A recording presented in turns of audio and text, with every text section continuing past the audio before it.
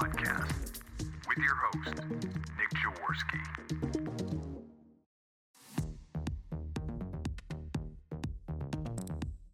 We bring you the business of recovery because those struggling with addiction need you to be here tomorrow as well as today.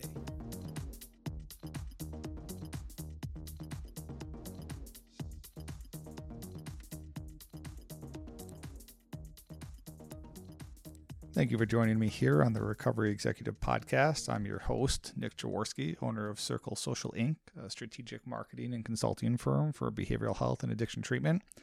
Today we're speaking with Jordan Young. Jordan Young is the owner of Jordan and Associates, LLC. They are a firm that specializes in recruitment with a heavy emphasis on recruiting business development and community outreach representatives for behavioral health facilities. Before we speak with him, let's hear from our wonderful sponsors, Track9. Track9 Informatics is a data-driven approach to substance use disorder and mental health treatment. By assessing 9 pathology and resilience factors that have been scientifically shown to be most critical to client success each week, Track9 identifies which clinicians excel at treating which client symptoms, provides facility-specific clinical outcome analytics compared to national averages, and learns your facility-specific predictors of treatment success or failure, all of which help your program improve client outcomes, support payer negotiations, and reduce AMAs. To get a free consultation on how this data-driven approach can improve your program, call 833-998-7229 or email contact@track9.com. I wanted to speak with Jordan today because I feel that business development is still really one of the largest gaps that we see in providers, both big and small, across the country. And this is the same for addiction treatment facilities, psych behavioral facilities, MAT clinics. There's still a very large gap in terms of both knowledge and skill set. How do you hire? How do you retain? Also, how do you onboard? How do you train? A lot of business development these days is driven either by often the horse trading that we'll talk a little bit more about the podcast, and that's been dying for a long time, as we've talked about several times on this podcast. We also see a lack of experience or expertise related to how to do effective community outreach. Either numbers aren't tracked and people can't identify results. It's very amorphous and ambiguous. I think we're doing good, but I can't really tell you why. Or there's just simply an inability to connect with professional healthcare referral sources and community referral sources outside of just looking at, potential other treatment partners. And we see this again across psych behavioral addiction treatment. MAT doesn't really seem to matter. The business development field needs a lot of support, and I think it needs a lot of emphasis and focus from leadership teams to really become more effective and get away from this cycle of hiring and firing that is so common. And it's not just related to who's hired and fired, but how the team is set up, how the team is managed. And we'll talk a lot with Jordan about that, especially around very specific ideas to be looking at that are going to drive efficacy, that are going to drive recruitment, retention, and ensure that the business development community outreach team is getting better outcomes than most providers these days are at this point. So with that, let's jump in. Hey, Jordan, really appreciate you taking the time to come on. Can you just tell us a little bit about yourself and your recruitment company? Yeah. Hey, Nick. So thank you for having me on. So my company is Jordan and Associates Consulting. So I started this company 3.5 years ago, and the focus was broadly on consulting and behavioral health care. But about a year into the business, I pivoted. What the market was dictating, I needed to spend my time focusing on, rather than true consulting, was helping treatment centers hire key staff. So for the past 2 years, that's been about 90 to 95% of the work that we've done. We work with behavioral health care organizations, so treatment centers and companies that service treatment centers, on hiring key staff. We will only work in this industry, and we only work on certain types of positions at this moment. So we'll work on leadership and business development positions. We'll occasionally sprinkle in another type of position for companies that we work with or companies that we want to establish a relationship with. But our primary focus is leadership and business development positions. All right. And that's really one of the main reasons I wanted to talk to you is I know you guys do a lot of recruitment around business development. Even at Circle Social, we've referred clients to you and referred potential candidates to you, and you've just done a fabulous job of helping out both sides. And so I think it's something that a lot of providers struggle with is their business development, their community outreach team, what that looks like, what good reps are, and then what training processes are, all these kind of things. Just kind of digging into that a little bit more specifically, especially nowadays, what does a good business development or community outreach rep look like? So from my experience, what I have seen with successful business development representatives are people that, one, are hungry.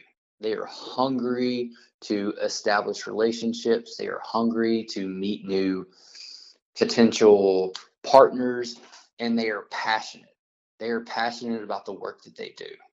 They're passionate about helping other people. That doesn't mean that you necessarily have to get a social worker or necessarily someone who is in recovery, but someone who's inspired by the work they're doing. I've recently had a couple of hires that I've placed with one of our clients, and these are guys that have not had business development experience before, or at least not in behavioral healthcare. They're passionate about behavioral healthcare. They've had either they both have personal experience in recovery. And these guys in their first couple of months have been just breaking activity records within the organization. They're ready to run through a wall because they feel gifted with this opportunity to essentially to help others, to help other people change their lives and save their lives. So I've seen people that most organizations I work with would not consider hiring because they don't have, and I'm doing air quotes here, a book of business. But these are people that if you give them a little time to ramp up, have shown to have great results with their production. So there's a couple of things I want to explore there. When you're talking about, so you mentioned being in recovery, a lot of providers, tend to hire community outreach reps that are in recovery. You mentioned people that are potentially coming from outside the space and doing well. And then you mentioned, this idea that maybe a non-traditional background could be helpful. So out of all those things, what criteria are you identifying when you find someone that you think has a high potential for success in one of these roles? Honestly, I like to cast a wide net. So I don't feel like that there's specifically one formula that's going to lead to success. I feel like you can find someone who has a sales background, who has experience in outside sales from maybe another industry where they are trained well and they do require high activity and a professional sales approach or a professional sales presentation when dealing with potential referral sources. I think that someone like that who is passionate about this industry, probably someone who's been impacted either personally with themselves or their family, or just is passionate about it because of the way it's impacting our society in general. I feel like those people can do well, but also the people that are just itching for their opportunity to get their foot in the door. But with those types of candidates, you have to look at the organization that they're going with as well, because there's some really just former clients of mine, but there are a lot of treatment centers and behavioral healthcare organizations that will take someone in and essentially just drop them in a territory and say, okay, good luck. They don't provide the structure or really the coaching and the training to help to enable those business development professionals to be successful. And that's, for me personally, when I'm looking at potential clients, that's something that I look for is what support are you providing to the team that you're bringing on? I've had clients that I had to fire because, one, they were setting unrealistic expectations for production. No matter if you come in with the book of business that everyone is after, it's still going to take some time to transition that book of business from one treatment center or one organization to another. So companies that expect candidates to come in and produce 10 admissions a month, I don't even bother to have conversations with them. Once I hear that now, then it's done. It's off the table. We're not working together. If you're expecting someone to come in month one or month two, start putting up all-star numbers. Organizations that will give people time to learn the culture, learn about the treatment centers and the leaders within the organization, really how to give them time to transition their current referral sources to their new organization. Those are the people that I look for, and so I feel like that sort of culture is going to lead to more success than someone who just says, okay, go get them. I need my 10 to 15 admissions this month, or you're not going to have a month 2 or month 3. Yeah. Yeah. Well, there's a couple things to unpack there. So, I mean, we do a lot of consulting in the business development, and we actually just finished up 3 different large providers that we were working with, and all of them, had struggles around that issue in terms of effectively deploying their business development team or scaling it up, or making sure that they had the focus, the territories assigned appropriately, the account management strategies, and just the training involved to make sure that they were successful. So I think that's a big deal. But this book of business idea comes up all the time. And, I've heard a lot of smaller providers, but I was actually just talking with the CEO of another facility. It's like, well, what we did is we just went out and we paid more for the business development reps to get these books of business. But it's generally a losing strategy, because then you're tending to hire people that are just looking for, the highest bidder in the salary game, frankly. So there's no loyalty to the facility, and there's a high probability that they'll jump ship, if they find something else that pays more. It's also pretty unsustainable. I mean, at the end of the day, there's a cap, right? I mean, if you're bringing in so many admissions, that can only cover such a salary range. And if you pay above that, every business development rep ends up losing you money, which we've seen fairly consistently, where people pay these ridiculous salaries to their BD teams, and then suddenly they can't understand why they're not profitable, even though their, census is okay. So, thoughts around that whole book of business process. 1, I guess, have you seen it work? You mentioned that there's some problems. And then 2, what is realistic around salary and compensation structures based on someone's previous existing relationships? Yeah, and those are all good points that you made there. I think that what I think people need to be aware of when they're looking for someone with a book of business, and that's their number one criteria, right? I don't want to call it a get rich quick scheme, but it's kind of in the same vein. What they're looking for is someone who can immediately come in and produce for them, right? So with that book of business, well, what you're paying for is you're paying for all the time that it took for them to build that book of business. But what I feel people need to keep in mind when that's their thought is, okay, this person did develop this book of business over years. They established these relationships, but that doesn't necessarily mean that those referral sources that have referred to them in the past and the organizations that they represent in the past, that doesn't necessarily mean that they're going to refer to this new company. So I think that if I were a treatment center owner or a behavioral healthcare company owner, and I were looking at a specific candidate, okay, someone who comes in, who's established, who has relationships, who's going to come with that high salary cost too, I would think about, okay, look at this person's background.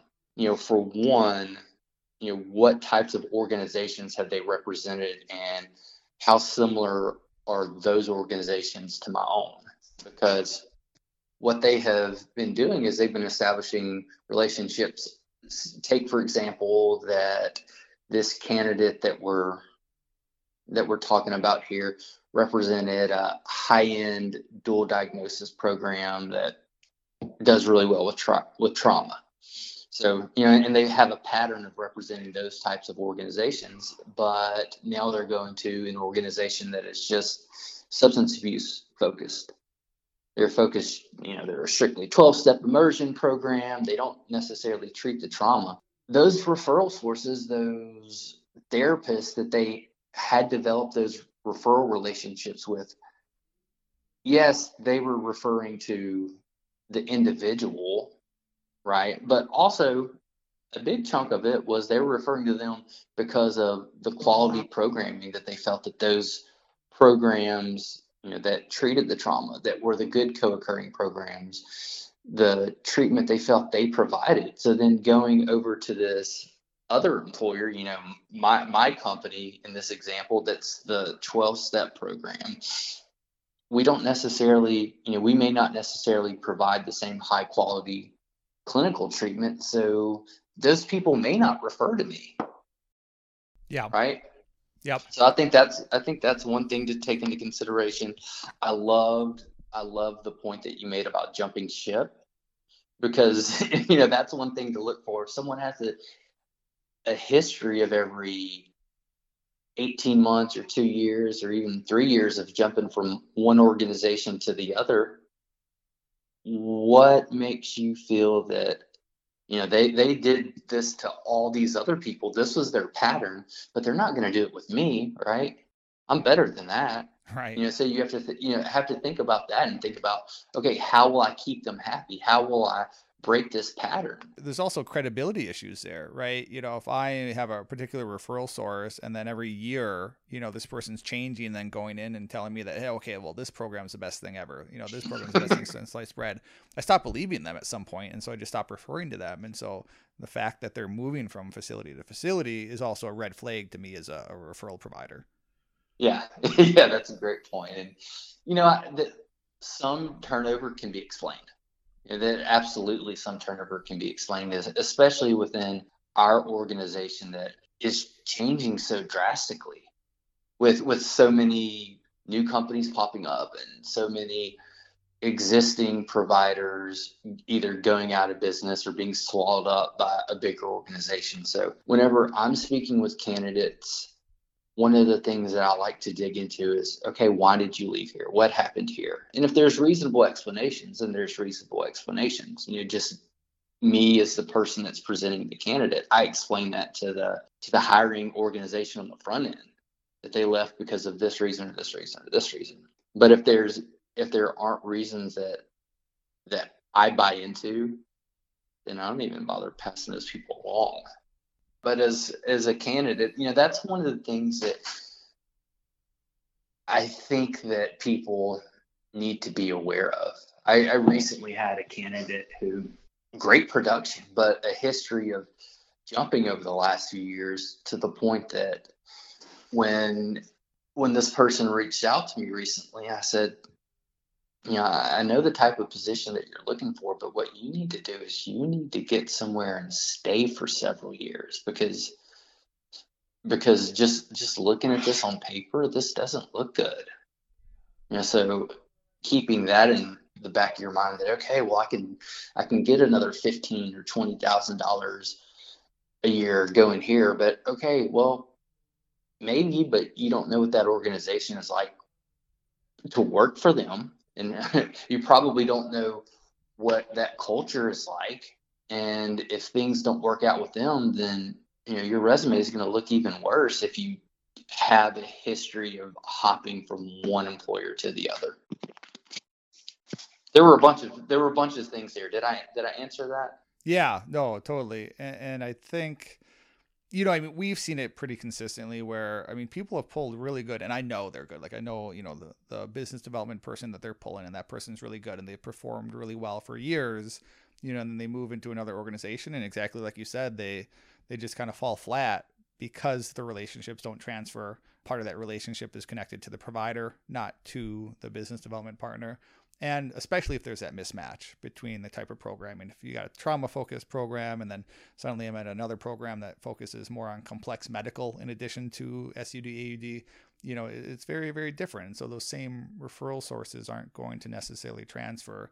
But what I really think that people misunderstand is, let's say I have this book of business idea, right? Well, a book of business is just experience, right? It's not a Rolodex of numbers.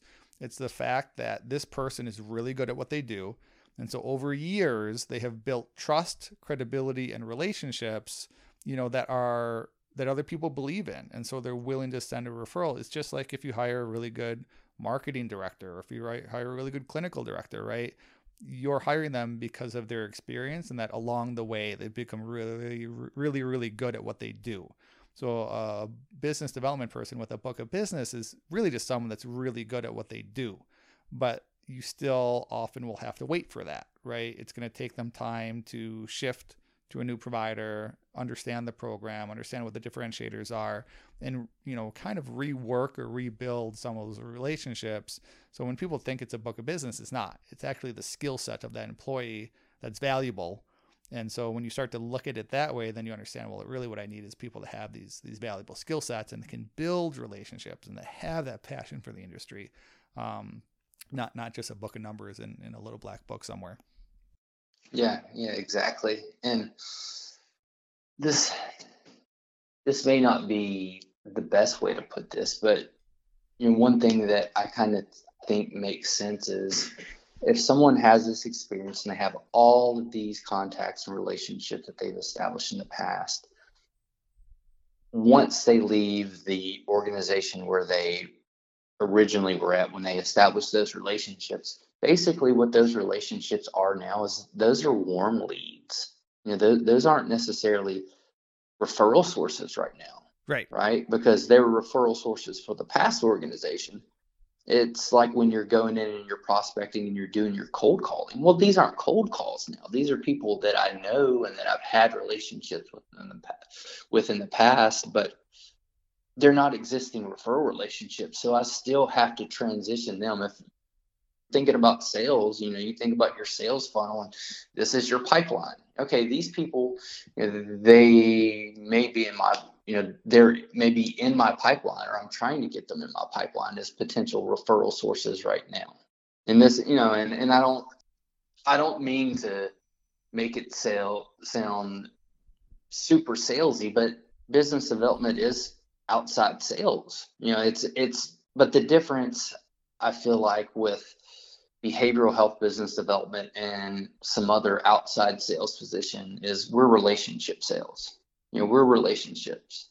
So having those relationships in place, even if it was with another company that you established them with, that's valuable. And that's probably more valuable than doing it, with medical devices or computers or copiers, whatever. It's much less transactional. It's much more relationship sales. But some things that you talked about, those are great points, is that the business development representative, what they've done with that book of business is they have experience and they've gotten good at what they do in establishing those relationships, and they'll be able to do it again. It's something that can be repeated. What do you think about salary ranges? What would you consider to be a good salary range for an outreach rep position these days? That's going to be, a lot of it is going to be based on geography. I think I computed this probably about a year ago, and the number that was hit most often was 80,000 base salary. And I think the average was like 74,000. I had, and there was a range. I had one company that hired one of my former clients that would hire at a low starting salary, but they had a bonus component, and And there are treatment centers and behavioral health organizations out there that do have bonus programs. A lot of them do, but they are not tied to admissions. They're tied to some other criteria. Some are just going straight salary. But, I think that I've seen as high as, for a business development rep, as 155. And I've seen some that have started with, and these are just straight salary.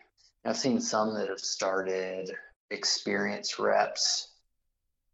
I'm trying to think what the low is. For experienced rep, I don't think that, and again, it's going to depend on where you're located. I don't think that you should expect anything less than 70 for someone with at least, probably 2 to 3 years experience. Yeah. Yeah. Well, I mean, if you think about it, right, let's say I'm doing a total compensation with bonuses and benefits and base salary, of 100,000, I mean, that's $8,000 a month.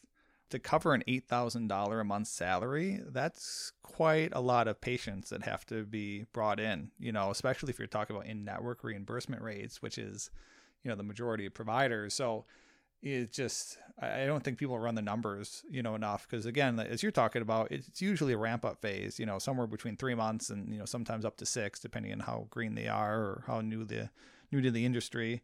And then they have to start cultivating those relationships and, connecting people to care later on down the line. But you've paid for that all, right? You've paid for the training, you paid for the 3 to 6 month ramp up phase, and $8,000 a month, it's not sustainable. And I just don't think people really look at their numbers sometimes in terms of being realistic about what is possible, whether they have a book of business or not. Yeah, exactly. And I like the point that you made about crunching the numbers, because it's also not just a revenue thing, it's a profit thing. Or it's, you have to look at how much each admission, estimate how much admission is going to bring to your bottom line. Right. And if I'm expecting 70% of my admissions, which is kind of our baseline recommendation, so 70% of admissions coming from community outreach and business development, I mean, that's a lot of admissions, right? That's the majority of your admissions. And so if you're bringing them in at a level that is unaffordable, it's you're going to be in a pretty tough position pretty soon. Yeah. And I recently had someone that was referred to me, and it was a small treatment center, and he needed help hiring business development. I let him know, this is my fee, this is what it's going to cost, this is what you can expect with a salary for this type of candidate that you're looking for. And the guy crunched the numbers, and with them being as small as they are, the treatment center with 6 beds, it's running at 3 to 4 right now. Okay, so you can go up 2 to 3 per month.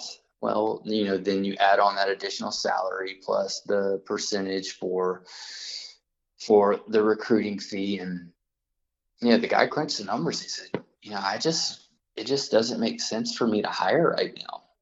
Yeah. On top of that, it doesn't make sense for me to pay an additional fee on top of it. And I said, hey, I understand. I understand when you get to a point where you expand your bed count, or if your census drops, your average daily census drops even lower, and you need to kick it up, by maybe 4 a month or so. Okay, then, I'll be happy to have a conversation with you then. But I appreciated that he actually crunched the numbers and realized that this, adding someone right now, this financial decision, it doesn't make sense. To potentially 2 additional admissions per month will not pay this person's salary. Correct. Right. And so that question becomes, whether it's a smaller provider just kind of getting things off the ground or a larger one, you've got this ramp up phase. And so what kind of training has to be put in place, and what kind of management support has to be put in place to one, reduce the time that it takes someone to kind of get ramped up and get going, and then 2, increases retention, right? Because if you're hiring, say you hire 10 reps, and I see this happen all the time, especially with larger providers. They'll go out and they'll say, oh, this is kind of working, so we're going to hire 10 more reps. While if you have a 50% turnover rate in the first 6 months, which is not uncommon for a lot of reasons, that's a whole lot of money, right? That just went out the door because those business development reps weren't even really at a level where they were able to pay for their own salaries, within the first 6 months sometimes. So what do you see in terms of effective onboarding, training, and support processes that help business development teams, be effective in their outreach? So I love when this is a big one for me. I'm not saying that I necessarily won't accept a client that doesn't have one of these, but it's more and more difficult for me to accept working with a client if they don't have a strong training program, or either internal or hiring a consultant to train up their business development team. So I love when an organization will take time to teach the employee about the organization. Let them actually, if they're in a state away from the treatment center, right? Because most of the positions that I feel are not for organizations hiring a rep in the same city as the treatment center. So that will bring the candidate or the hired employee out to the treatment center and let them spend time there. Not just spending time there filling out their paperwork and things like that, but actually spending time out there, getting to know the landscape of the land, the physical land, and also the organization, also the leaders. Let them sit in groups, let them get to know the clinical staff, the clinical leaders, the medical directors, because that's going to be what you're selling. That's what's ultimately going to be what is going to perk up the ears of potential referral sources. That you tell them about the high quality care that you're providing there, or you tell them about once they step down from the residential program, this is the way we follow them through their various levels of care after that. This is what we do with our alumni department. This is what we do with collecting outcomes and staying engaged with the client, with the patient. One of the study that I like to talk about. So when I worked at a former organization, we had a lady, I'll give her a shout out, Siobhan Morse. She was over outcomes, and she was over a lot more than that, but she was great. But one of the white papers that she did numerous white papers, but one of them was on, and I'll do air quotes here, was on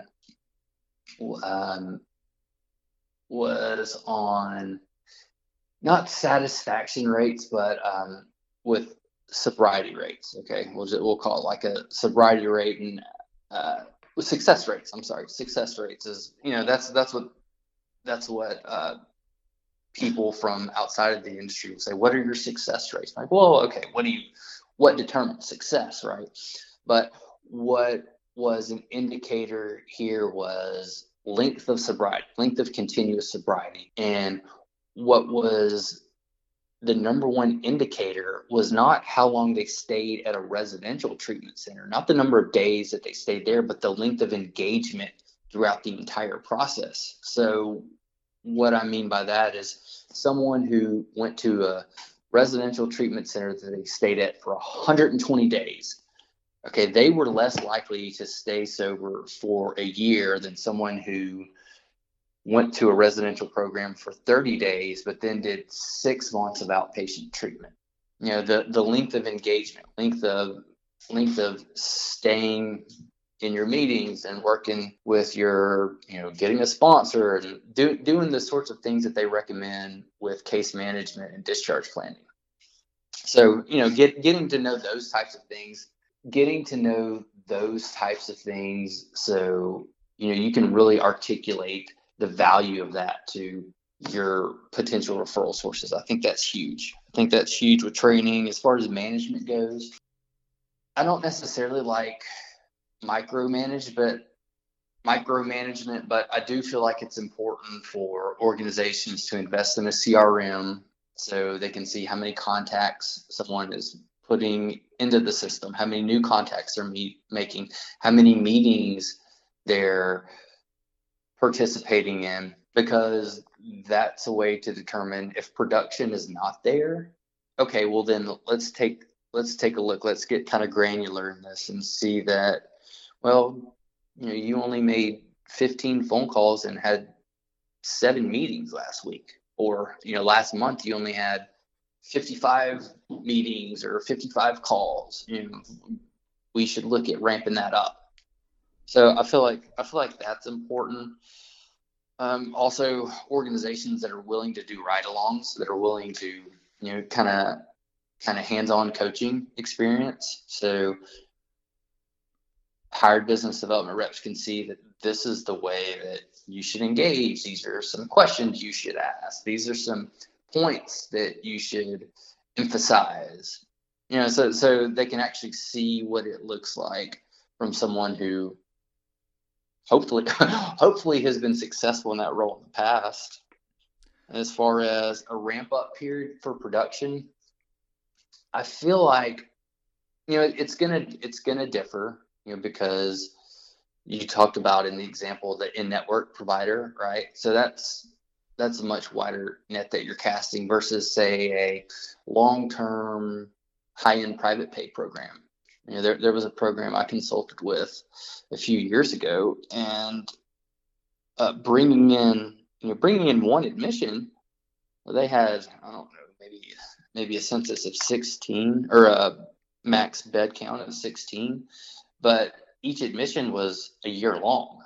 It was a year long, and it was a cash pay, so it was each admission was very, very valuable. And so those types of organizations, I feel like people should be given a little longer leash.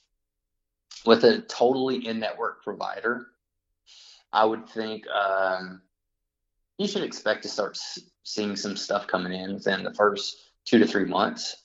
Start to see some phone calls, some leads, maybe some admissions. Yeah. I don't think that anyone should be expected to fully ramp up until after their 90 days, closer to 6 months. Yeah. Yeah. Speaking to a couple of things you mentioned, and like the ride-alongs, I mean, we do those, right? So when we do business development consulting, when we install an onboarding program or just do training, we go on the ride-alongs, and I'm there listening to the BD reps just not know what they're talking about. They can't speak to the program. They can't speak to the differentiators of the program. They can't answer simple clinical questions, right? Which is obviously why we're there. We're going in to do that training, but it's just amazing to me that you can hire a business development person and then not have an onboarding process in place that doesn't involve them in the clinical program and doesn't help them understand what the differentiators of the program are.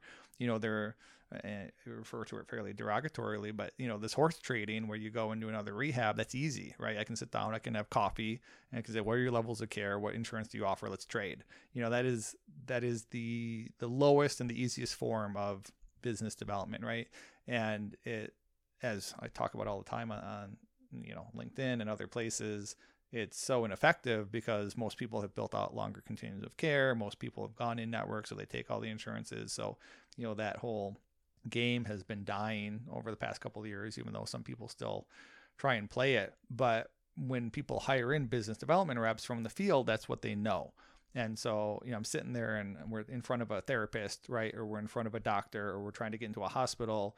I'm on these ride-alongs, and, the person says, well, what's unique about your program? Or tell me about what evidence-based program you have. Like, what does that mean to you? Or how do you guys, deal with trauma? And the business development reps don't have any idea.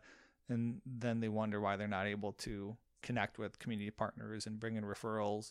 And, that white paper that you talked about, I mean, I've seen 10-year-old white papers kill it in terms of helping support the business development team and referrals, because literally no one does them, right? And it's just shocking to me, but just so little support can go so far with really quality referral partners because nobody does it. Like, I don't want donuts. I don't want pens, right? What I want is to see your outcomes.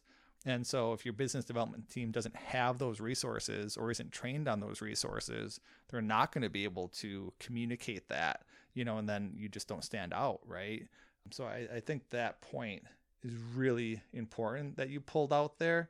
And then, related to the ongoing training component and then how they're kind of being placed, right, from a territory or account standpoint.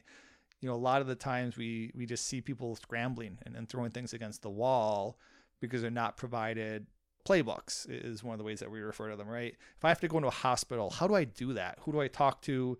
What are the talking points that are important to them? What should I be focusing on? What collateral should I bring, right? And if I don't have that playbook, then I'm learning from scratch every single time. And if I'm not comfortable, if I haven't done that before, it's going to take me a long time to figure that out. Whereas if a provider has developed the playbook, right, has developed a process and say, hey, look, you seem to have a healthcare background. You're good here. Here's the healthcare hospital playbook. This is how you do it. It's going to cut the time in half for them to be able to establish those relationships. So I think it's just critical, as you're really talking about, to have those support mechanisms in place and make sure your business development team is collaborating with clinical, right, is also collaborating with the marketing team to make sure that they have resources that are appropriate for the different referral buckets. Yeah. And one of the things that I love that you talked about was having a business development team that's able to speak clinical language. That doesn't necessarily mean someone has to have a clinical background. I do like that in business development, so long as the other factors and personalities that I feel make a successful business development representative are there. But I like the people that are able to go and speak with clinicians kind of on a more of a peer-to-peer level. Yeah. Right. They're able to speak the language. There's a leader, a guy I have tons and tons of respect for in this industry, a business development leader. I actually saw him at a conference probably 4 years ago with some of his team members, and he would push them whenever the sessions would go. He would have them go to the sessions so that, one, they could learn more about clinical, but also, they're in there with the people that they're trying to connect with, right? And it's not like you're in there and you're pitching people in the middle of a presentation, but also that can be a good conversation starter whenever if you're at some sort of event, whenever you're leaving the event or you're, walking out of the room.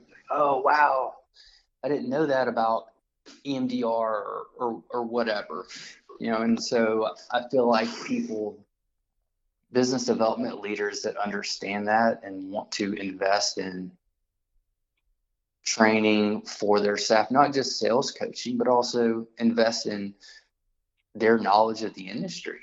I feel like that's going to help make for a more successful team. And you talked about the playbook. One of the things that I think business development representatives need to keep in mind with every encounter that they have is, okay, what's in it for me? That's what this person is thinking. And that's what this person is thinking is, what's in it for me? What does this person bring to the table that I find to be valuable? So you're talking about the horse trading. Okay, well, how this person is thinking, how can I refer to them? What gaps do we fill for one another? Okay, if this person is a social worker, okay, well, what's important to this person? Okay, well, they want to see that the patients receive one-on-one treatment, that the patients are, treated like an individual rather than put through a generic program, right? Or the case manager, okay, they want to see how we're going to be with the patient long term, how we're going to help them succeed, and we're going to follow them through multiple levels of care, regardless of whether they're within our system or not. So I think understanding, just another sales thing, just another sales strategy is understanding your prospect, understanding what's important to them and understanding what's valuable to them, and then knowing your program and your organization well enough to be able to articulate that value proposition to them. because you need lots of value propositions, because you're going to be meeting with a lot of different types of individuals and organizations. And if you're meeting with an employer group, how are you going to reduce costs for them? How are you going to keep people in the workplace, and how are you going to keep them from having to go to the ER? How are you going to keep them from having severe mental health problems that are impacting their work? So things like that. Yeah. And that's part of the playbooks, but to your earlier point, that should also be in the CRM notes, and I'm always surprised by how many business development teams and even the leaders don't know, right? Like, well, what's your team doing, right? Where are referrals coming from? What's the conversion rate on referrals from these different buckets, or from these different territories? And that's what your CRM tells you. But surprisingly, we've been into a number of providers this year that didn't have a CRM for their business development team. And then not surprisingly, when we said, well, where do you see patients coming from? Nobody knew, because they weren't effectively tracking it, right? They just had guesses and hunches and anecdotal feedback, but it didn't tell them anything about what was really effective or where they should be focusing their time or what was working. Was it face-to-face meetings? Was it, open lunch events? Was it phone calls? Nobody knew because there was no tracking. So last question I kind of want to go into here before we wrap up is just keeping the team, right? What have you found in terms of retention and keeping the business development team happy and productive? So I receive phone calls all the time from people working at a treatment center that they're not happy with. And what I've seen from really a lot of these bigger organizations is culture. Culture